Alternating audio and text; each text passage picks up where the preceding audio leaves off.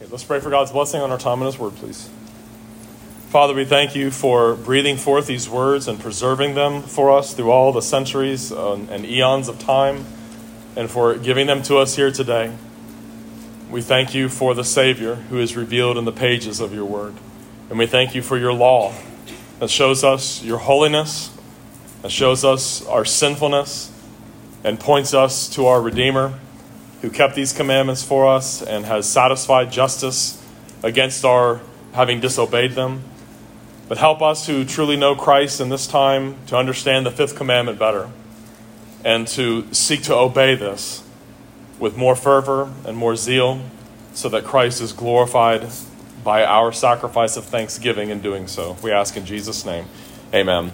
Please take your Bibles and turn to Exodus chapter 20, verse 12. Is our scripture reading and our sermon text for today.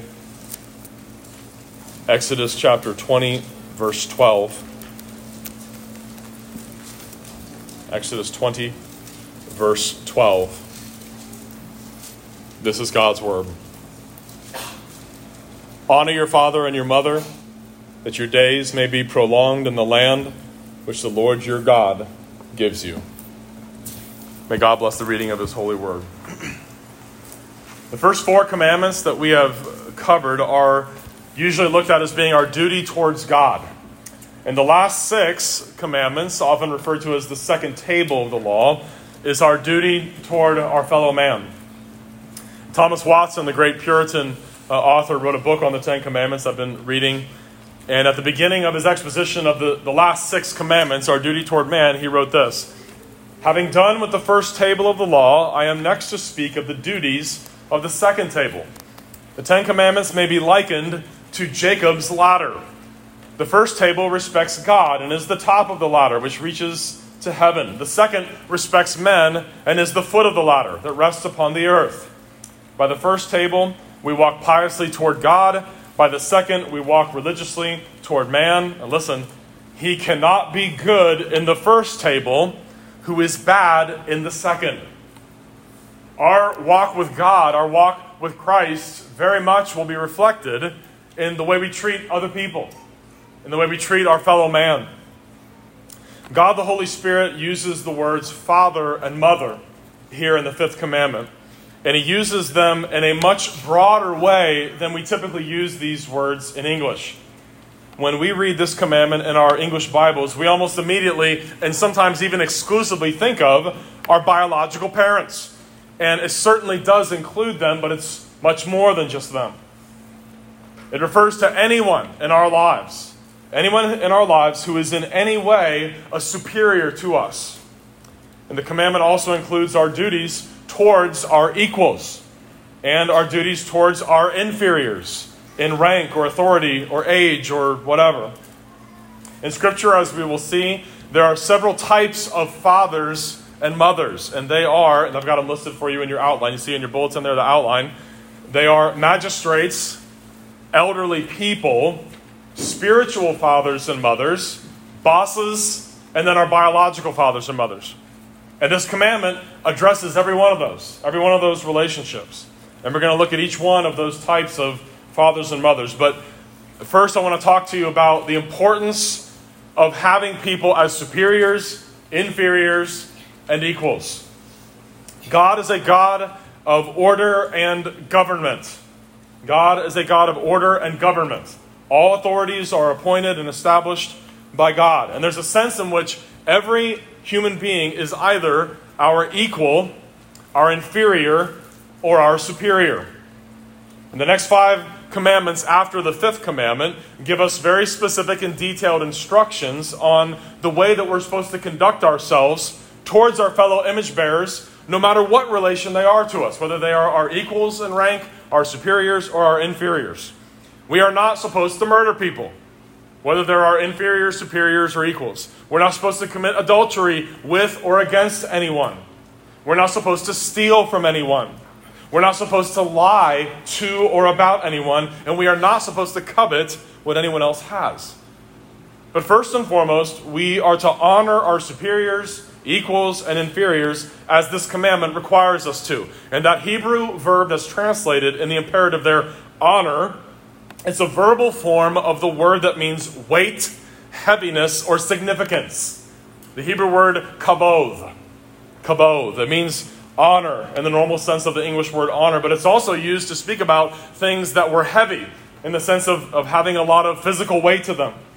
If we honor someone, according to that Hebrew verb, we're supposed to honor our father and mother. We are giving them respect, making them honorable, and glorifying them.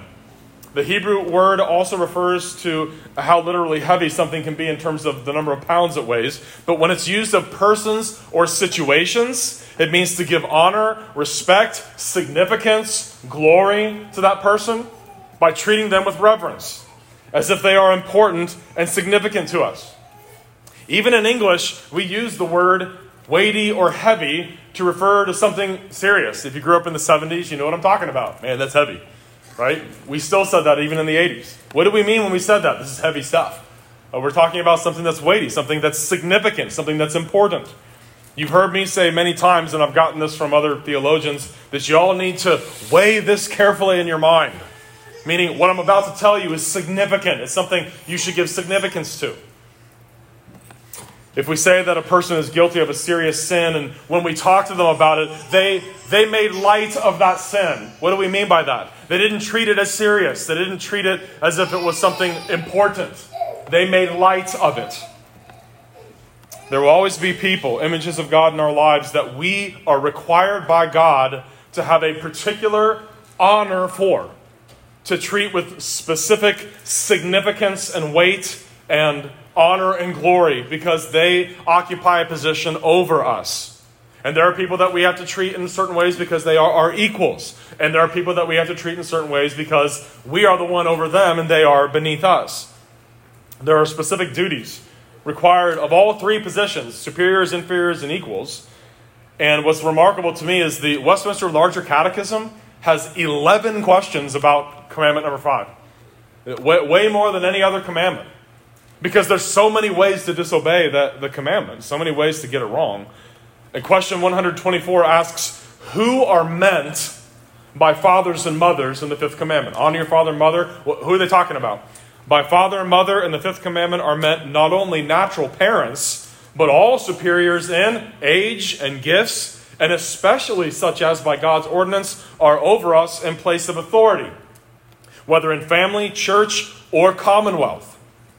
So let's walk through each of these categories now. We're going to look first at magistrates, and then we'll look at the elderly in general, and then spiritual fathers and mothers, bosses and employers, and then moms and dads. So the first one, magistrates.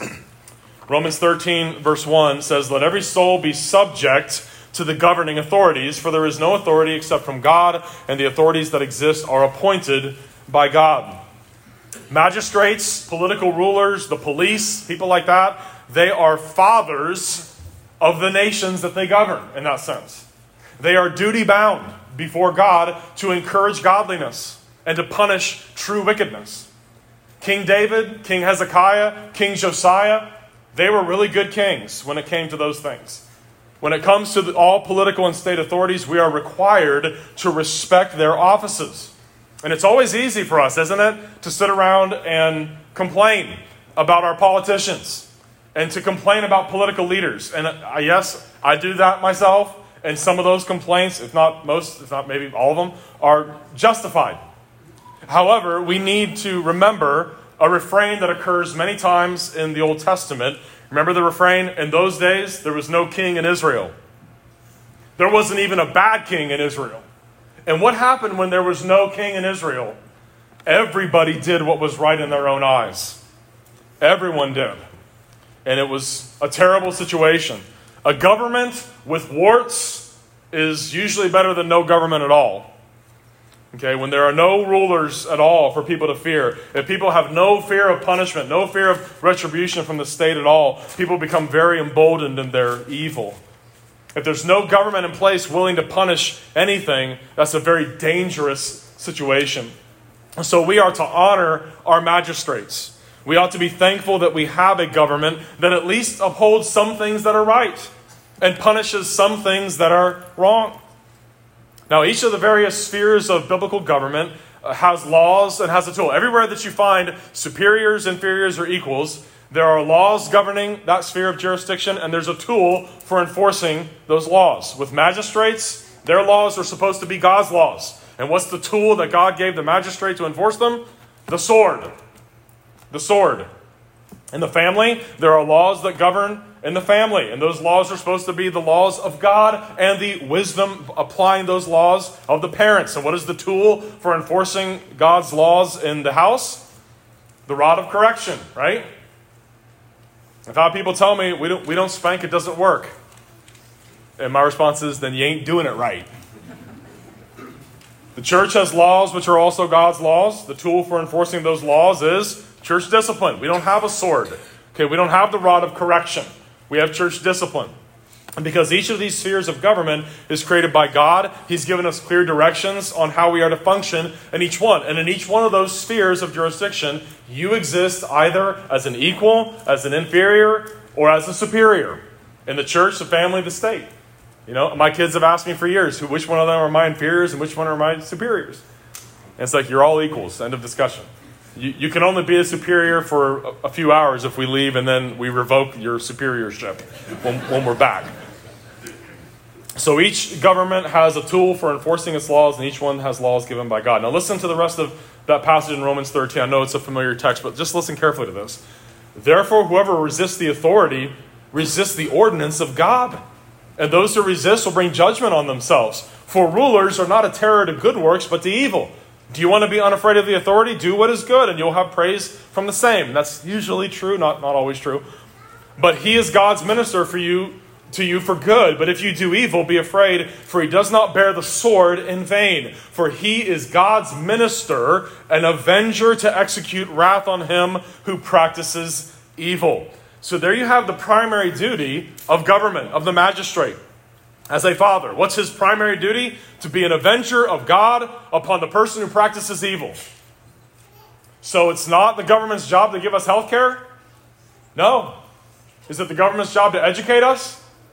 No. It's his job to be an avenger on the one who practices evil. Is it the government's job to feed us? No. He's supposed to bring vengeance on the one who does evil. God gave him a sword to do it. He's not supposed to bring vengeance on the ones who do good. Now, magistrates should have their fingers on the pulse of the realms of their jurisdiction so they understand what's going on that's good, what's going on that is evil. And listen, the only standard by which a magistrate can know what is good or evil is the law of God. Magistrates are not supposed to be the source of law or the source of what is right and wrong. God is. His word is. Those under the authority of magistrates and government are commanded by God to honor them, to treat them with respect, to treat them with weight and significance. 1 Peter 2:17, honor the king, Peter said there. See, there were a lot of Christians who thought, well, we're free in Christ. We've been liberated by the work of Jesus. We don't have to obey anybody. And Paul addressed it. Peter addressed it. No, you need to be the best citizens there are. You need to be respectful to those authorities. God established those authorities, and you need to obey their lawful commands. But if they require you to sin, yes, that's when you resist and say no. Remember when Peter and the apostles were before the Sanhedrin, and they were prohibited from preaching in the name of Jesus. In Acts 5:29, they said we ought to obey God rather than men. It's only if they require us to sin that we are allowed to resist them.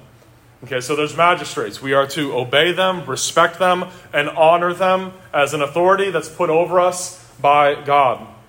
Okay, the second group of fathers and mothers, old people in general, the elderly in general. These are our fathers and mothers by their seniority and their age. And we are duty bound to honor the elderly. Leviticus 19:32, it is part of God's law. Listen. You shall rise before the presence of the gray-headed and honor the presence of an old man and fear your God.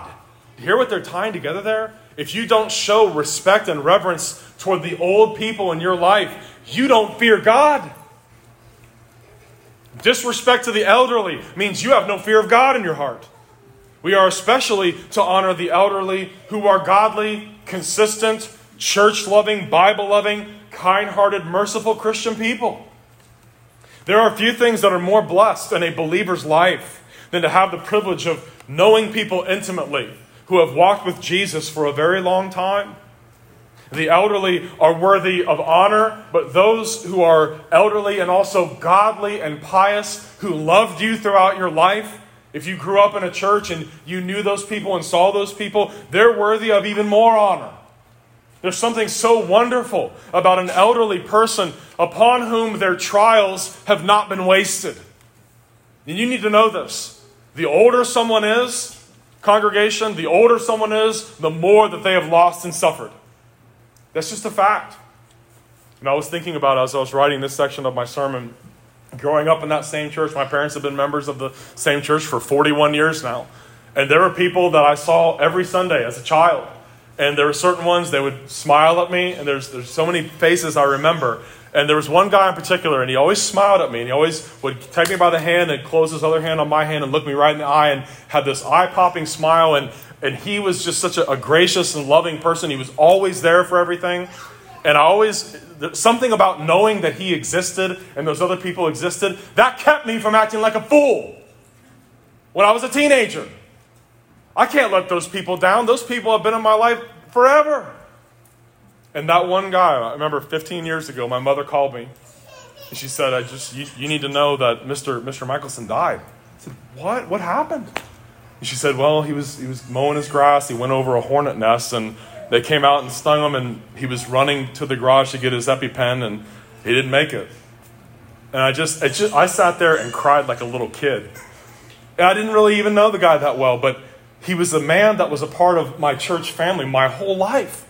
And he was a guy that always smiled at me. And he was always there for everything. And it just shattered my heart. And I was thinking about, I knew him when he was kind of a middle-aged man and an older man. And what a blessing to see someone who was consistent in their walk and someone that loved the Lord all the years that he was there at that church. The trials will refine their faith like gold. The people that are older that you know in the church, they grow more sweet, they grow more calm in their heart. Really, no matter what they go through, if they're walking intimately with God, the trials they go through, they're not wasted on them. They become more assured of their salvation. They become more concerned with their fellow believers more and more in this world. Sanctification is about us abounding more and more in the direction of righteousness and godliness. And the elderly who are in the church, who love the Lord and have walked with Him and have been through hard things and big losses, and yet they persevere and they're there and they still love their church and they love the people and they walk intimately with God. The Word of God tells us this. Listen, please. 2 Corinthians 4:15. Listen to God's Word. This is God's manifesto about aging. Make sure that this ends up being true about you. There are so many young people in this church that are looking to us. They need to see us when we're old and gray-headed if we have hair. For all things are for your sakes, that grace, having spread through the many, may cause thanksgiving to abound to the glory of God. Therefore we do not lose heart, even though our outward man is perishing. Even though we're getting older, even though we're breaking down more and more, yet the inward man is being renewed day by day. What a blessing it is to know the elderly who have been being renewed day by day, even though the outward man is perishing. Honor your fathers and mothers in that way in the church. And Paul says, our light affliction, which is but for a moment, is working for us a far more exceeding and eternal weight of glory.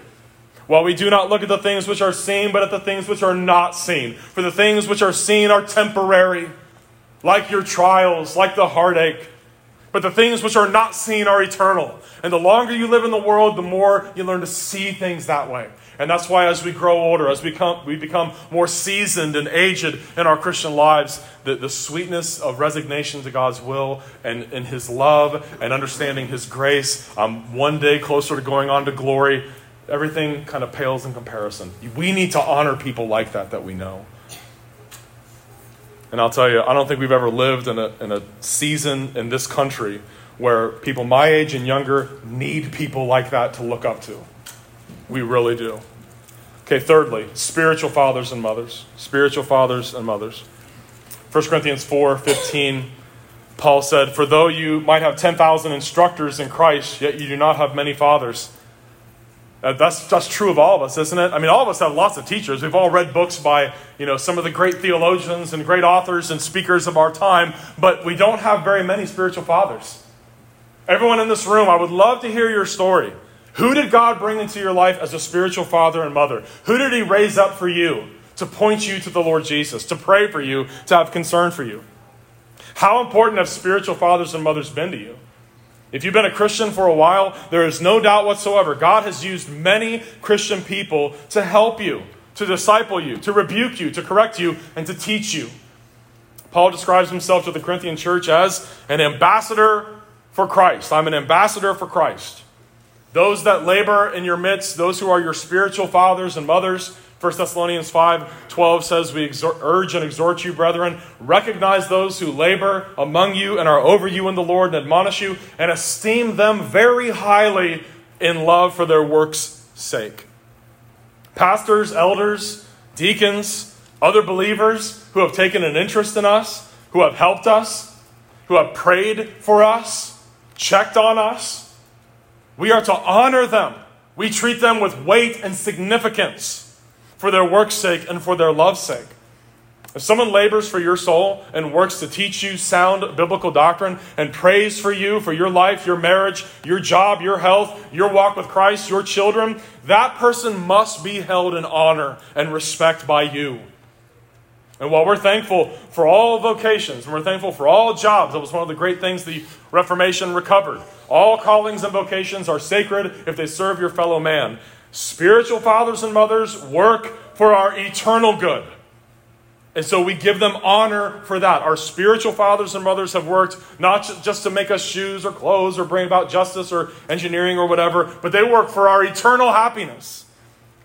If you're a Christian, how thankful ought you to be for the people who in faithfulness to Jesus Christ labored to turn you from the power of Satan to God, who were patient with you, who refused to give up on you, who kept praying for you, to turn you from darkness to light, to bring you to salvation. 1 Thessalonians 5:13 says, esteem them very highly in love for their work's sake. I want to tell you about my friend Rich. I knew him when I was in college. He was a couple years older than me. He was very well respected in Christian circles for being very biblically knowledgeable and humble. He was very godly.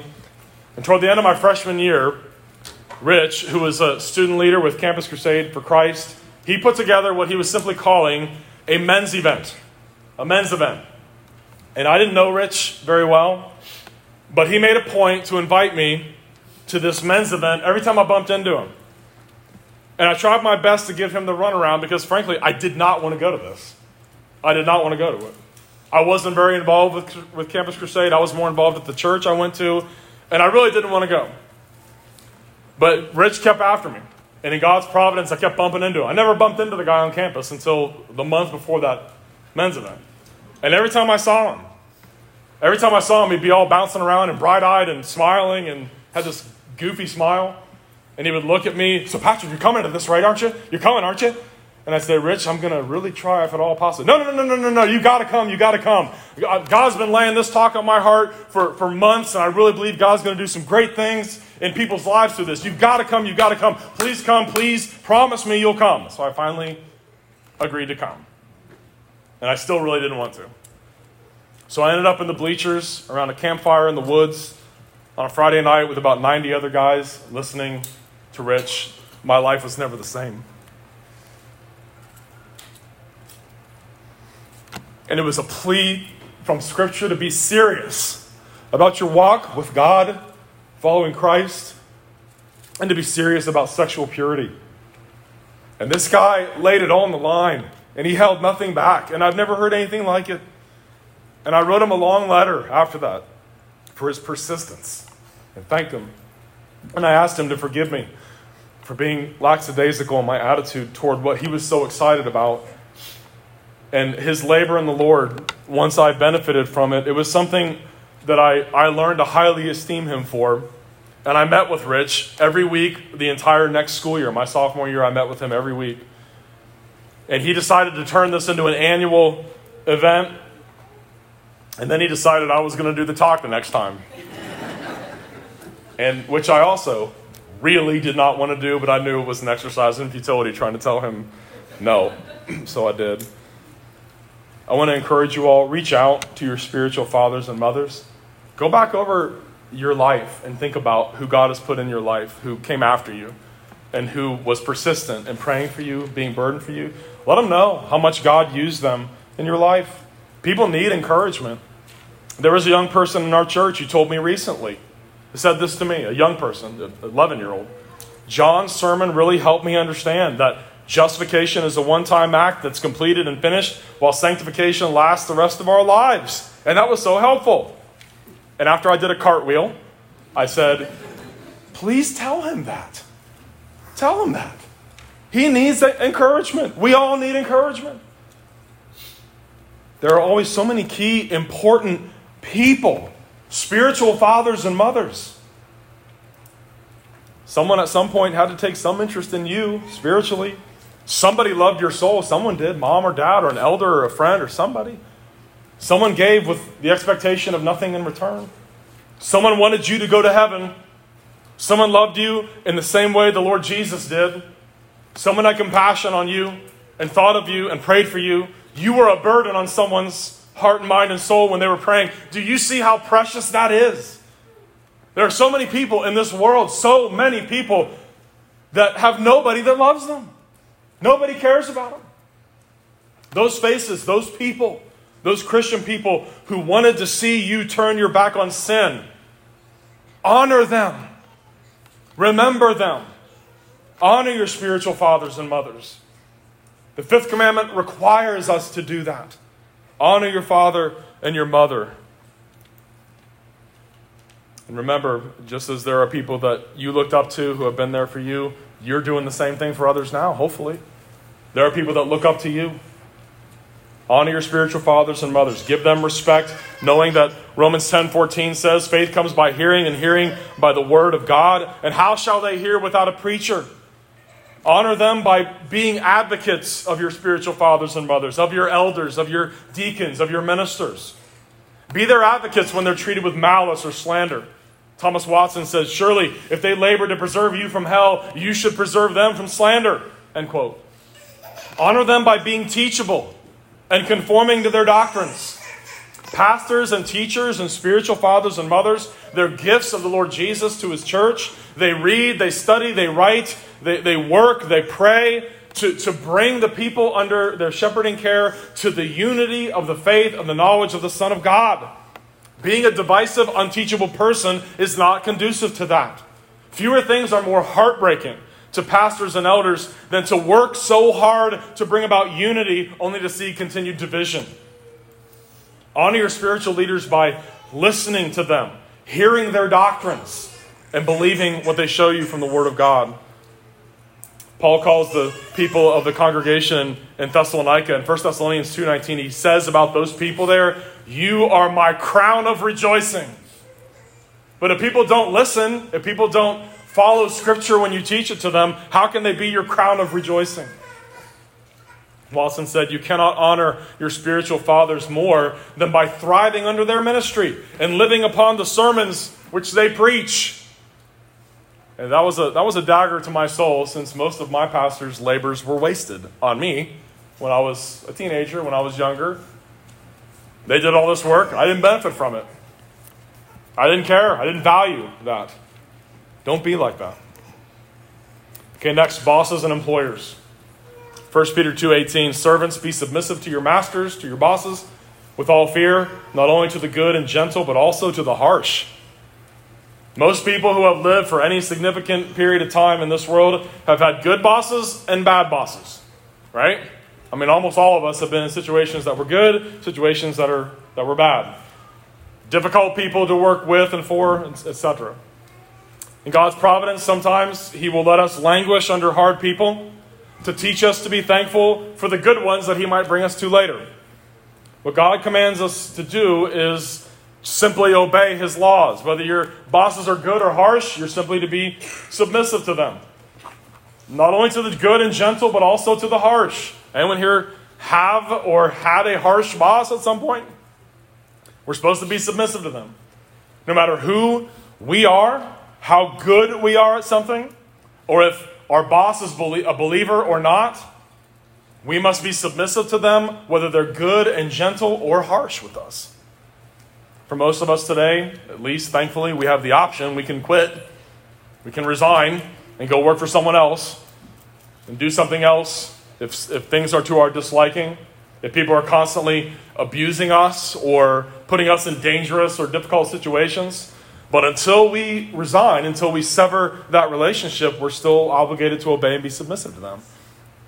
We honor our fathers and mothers as bosses and employers by working hard at our jobs. You've heard the expression, the Protestant work ethic. The Protestant work ethic. That's because historically, we were the best employees that bosses could ever hope for. We were all like Joseph. No matter what we were doing, we were great at it. If we're cleaning the boss's toilets, it was going to shine when we were done. We honor our fathers and mothers by working hard. Our bosses by being great employees, by being on time, having a good attitude, not arguing, not talking back. Paul said to the church in Colossae, Colossians 3:22, "Bondservants, obey in all things your masters according to the flesh, not with eye service as men pleasers, but in sincerity of heart, fearing God." See, to disrespect your boss is to show no fear of God, is to distrust God. Because where does that authority come from? It comes from God. Colossians 3:23, "Whatever you do, do it heartily as to the Lord and not to men, knowing that from the Lord you will receive the reward of the inheritance. For you serve the Lord Christ." In the ultimate sense, you're not really working for that boss. In one sense, yes, you obey him or her and you do your work and you do it with integrity and you do it with all your might, but you're serving the Lord Jesus ultimately. But he who does wrong will be repaid for what he has done, and there is no partiality. So I want to encourage you. You honor your fathers and mothers as bosses, as employers, by working hard, by being busy. Laziness is a terrible vice. And Paul told the church in Thessalonica, there are no free rides for anybody. A man who will not work does not get to eat. There are 15 distinct passages in the book of Proverbs decrying laziness and sloth. I just love that word sloth. The animal, the sloth. Watch a documentary about sloths. It's the most boring documentary you could ever watch. We don't want to be sloths. We don't want to be lazy. Proverbs 12:27. "The lazy man does not roast what he took in hunting." What an image. He takes the time to go out and he hunts and he shoots and kills some animal, but he just lets it rot and goes home. He's too lazy to even take it home and prepare it to eat. And what is one of those other proverbs? A lazy man puts his hand down the bowl, is too lazy to even raise the food to his mouth to eat it. What an image of someone who is just lazy, a sloth, someone who is a loser. 15 passages on it. Even in our Lord's parable of the talents, remember what the master comes back and says to the man that hid his one talent? "You wicked and lazy servant. You didn't think you had very much. You had one talent. I gave you this. You should have invested it for me. You lazy servant." Paul told the church at Ephesus after he goes through the gospel and goes through God's unconditional electing grace. And we're saved by grace and not by works. And we're supposed to walk in good works and so on. He then tells them to put off the old man and put on the new man. And he tells that congregation, there had to be people there that had a problem with this. "Let him who stole steal no longer, but let him labor, working with his hands what is good, that he may have something to give him who has need." So he's saying, not only is this guy that's constantly stealing, he is not allowed to steal any longer, but he's supposed to work, not just to provide for himself, but so he can give to people, so he can share with people. Do your work without arguing, without talking back. Titus 2, verse 9. "Exhort bondservants to be obedient to their own masters, to be well-pleasing in all things, not answering back." Isn't it amazing? So many letters. The pastoral letters. He tells Pastor Titus, tell the people to be good employees. Paul tells the church at Ephesus, be good employees. The church at Colossae, work hard at what you do. Be a good employee. Be on time. Work hard. You're glorifying Christ when you do that, and you're dishonoring him when you don't. So important. We should have the best reputations as workers, as employees. Bosses are required by God to be gracious, to be fair to their inferiors, to their employees. Ephesians 6:9 addresses them. "And you, masters, do the same things to them, giving up threatening. knowing that your own master also is in heaven, and there is no partiality with him. Inferiors need to be praised. If you're a boss, if you have people that work for you, if people are your inferiors in any way, praise everything that you can find to praise. Encourage whatever possible, any good that you ever see.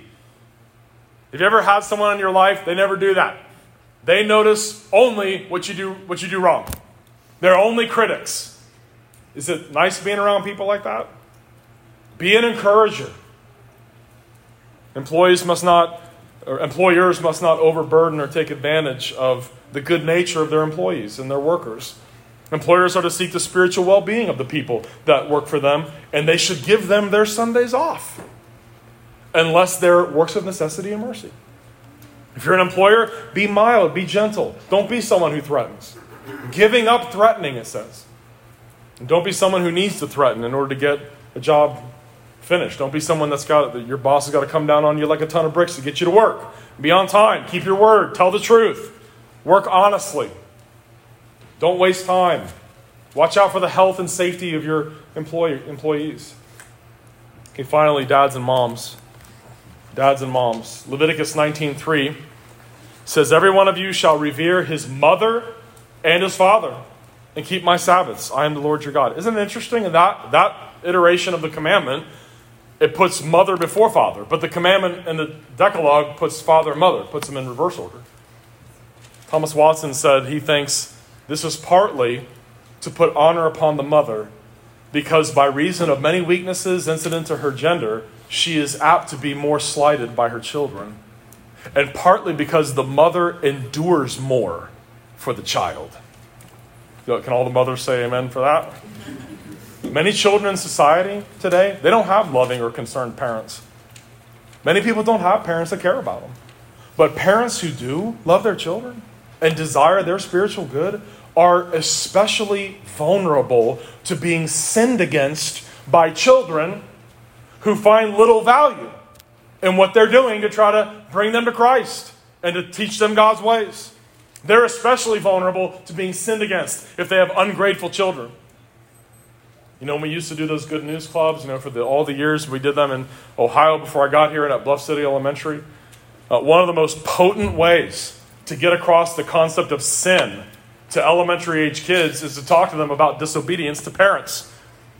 And I remember the first time I ever said to a group of 3rd, 4th, and 5th graders, if you disobey your mom and dad even one time or lie to them, that's enough to send you to hell forever. The look of terror and almost hysteria on their faces. And it's always a good segue to speak about the gospel, the death of Christ on the cross, the need for forgiveness and mercy from God, who is ready to give it to you if you will reach out to the Lord Jesus and repent. But it was even more effective on numerous occasions when there would be kids that are siblings sitting by each other. And one of them would inform me, I've never disobeyed my parents or lied to them. And the younger sibling sitting right next to him would go, yeah, you did when you did this and this and this and this and this and this and this. And we can chuckle a little bit about that, but disobedience to parents and scorning your parents is a very serious issue. And in fact, in the Old Testament, it was a capital crime. You could be put to death by cursing your father and mother. It's a very serious thing. Today, it's just par for the course. Everybody's disrespectful to their parents today. The sort of cursing of father and mother and treating elderly and older people in general with contempt or disrespect, that doesn't happen with every generation. Previous generations didn't do that. My generation and the generation rising seems to be special in that way, in this bad way. Proverbs 30, verse 11, listen. There is a generation that curses its father and does not bless its mother. There's a generation that is pure in its own eyes, yet is not washed from its filthiness. There's a generation, oh, how lofty are their eyes, and their eyelids are lifted up. There's a generation whose teeth are like swords, and whose fangs are like knives, to devour the poor from off the earth, and the needy from among men. You think we're in a generation like that now? I ask you. You think a generation that has murdered, 120 million babies is going to care about the elderly when they're old and dying? Probably not. The generation that's like that is itself accursed. The generation that curses its parents is cursed of God. The Proverbs have some pretty vivid, graphic descriptions of such people. Proverbs 30, verse 7. The eye that mocks his father and scorns obedience to his mother, the ravens of the valley will pick it out, and the young eagles will eat it. That's a horrific image, isn't it? The scripture says in Ephesians 6, children, obey your parents in the Lord, for this is right. Honor your father and mother. There he cites the fifth commandment, which is the first commandment with a promise. It's the first commandment with a promise attached to it if you obey it. That it may be well with you and you may live long upon the earth. That's God's promise if you honor father and mother. If you respect the authorities in your life that God has put there. Whether it's your magistrates, your elders, your spiritual fathers and mothers, your bosses, or your parents. Jesus rebuked the Pharisees very sharply for their Korban rule. Remember that? In Matthew 15 and Mark 7, the Pharisees had come up with a rule. Well, whatever we were going to use to take care of mom and dad, we're going to give a donation to the temple, and therefore we're released from having to take care of our mom and dad. And here's how Jesus reacted to that. He says, all too well, you reject the commandment of God that you may keep your tradition. For Moses said, honor your father and mother, and he who curses his father and mother, let him be put to death. But you say, if a man says to his father or mother, whatever profit you might have received from me is korban, that is, a gift devoted to God. Then you no longer let him do anything for his father and mother, making the word of God of no effect through your tradition, which you have handed down, and many such things you do. Is it a big deal that we take care of our parents when they're older? You bet it is. 1 Timothy 5:4. Listen to this passage. 1 Timothy 5:4. If any widow has children or grandchildren, let them first learn to show piety at home and to repay their parents. Repay them how? With love, with kindness, with money, finances, physical care, whatever it is that they need. The family is the first line of defense, not the church. That's what Paul tells Timothy. When someone comes, if someone's a widow and they're in distress, the first thing you got to find out, do they have kids or grandkids? They're obligated by God to take care of them.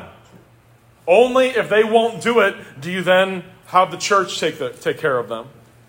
But that line from the Holy Spirit there, show piety at home and repay your parents, for this is good and acceptable before God. Make sure in your heart that you're ready and willing to repay your parents, to take care of them.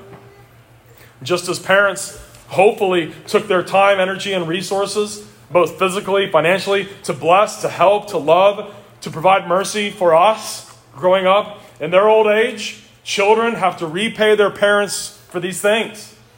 And children must obey their parents' lawful orders and commands right away, all the way, with a cheerful heart. Just like we obey God, right away, all the way with a cheerful heart. So I want to encourage you all. Honor your father and mother, so that God will not cut you off from the world. So you'll live long in the world. Remember Joseph? Joseph arises because God blesses him and protects him, and his godliness just shined everywhere he went. Joseph, even though he was the second most powerful man in Egypt, when his poor, elderly father came into his presence toward the end of his life, Joseph arose from his position and bowed to his father. Why? Because he's his dad. I'm here because of him. King Solomon, most powerful man in Israel, when his mother came into the room, he got up from his throne and bowed to her because that's his mother. Children, honor your parents by obeying them, by submitting to them. Don't talk back to them. Don't argue with them. Meet their needs and help around the house. Don't be one of these me-centered young people. Notice that your parents actually count as human beings that you should care about, who need help, who have feelings. Don't argue, don't fuss, don't fight with them. If you have Christian parents, listen, don't marry anyone without their approval. Listen to them. You know what? To my utter astonishment, when I was a teenager, my early 20s, what my father told me, what he warned me about, what he advised me to do was pretty much always right, and I was always wrong. And I could not believe that as I got older. Man, the guy actually is not stupid. That's why he wrote me. He wrote me a long paper when I was about 19 called Lessons I've Learned in 52 Years on Planet Earth. Kind of emphasizing, I've been here a lot longer than you. You know what? When I obeyed him, things went well. And when I didn't, I teetered on disaster. Same with my mom. And I know it may seem hard at times. Children, young people, your parents actually don't sit around discussing how they can make your life terrible. They don't conspire to think, how can we make sure they never enjoy anything in life? That's actually not what they do. Your Christian parents know the only way that you can thrive and prosper and be productive and be happy and have joy is if you know Christ and walk in his ways. That's what motivates them. It may seem like they won't let me do anything. Well, maybe everything you want to do is bad. Parents, bring up your children in the fear and nurture of the Lord, Ephesians 6:4. This is our duty as their superiors. Parents need to be in agreement how we discipline, what we discipline for, the way we instruct them, and we need to model piety and godliness to our kids. We have to communicate well in our marriages and show our children what a godly, Christ-like, gospel-centered marriage and home looks like. And we're also supposed to show them, here is how a godly man, here's how a godly husband reacts when something awful happens in our family. Here's the way a godly person responds to it. Here's the way a godly mother responds to it. Parents, we got to be patient. We got to be kind. We have to never be harsh. This is difficult stuff, isn't it? We've got to encourage every good thing that we see and not be excessively critical. If we're just constantly nitpicking and critics against our kids, we're disobeying the command to honor father and mother. We're sinning against our duties as superiors if we do that. And I want to say, J.C. Ryle wrote this in his book, The Duties of Parents, long ago. Children are much better led than they are driven. And the thing is, we may be tempted to come from behind with the whip and I'm going to drive and push. It's better if we lead. They'll follow if we lead and do so with gentleness. That's what we have to labor for. So to summarize for you this really important commandment, look at the larger catechism. If you have the Westminster Larger Catechism, 11 questions and answers on this one commandment. We looked at the importance of government in the form of people in our lives. We looked at how God uses the word father and mother in a much broader way than we typically do. He includes magistrates, older people, spiritual fathers and mothers, bosses, employers, and biological fathers and mothers. They're all included in the commandment, honor your father and your mother. Now, question 126 of the Larger Catechism, summarizing, asks this question: what is the general scope of the fifth commandment? So here it is. The general scope of it is the performance of those duties which we mutually owe in our several relations as inferiors, superiors, or equals. And the rest of the commandments, don't murder, don't commit adultery, don't steal, don't bear false witness, don't covet, are really applications of the fifth.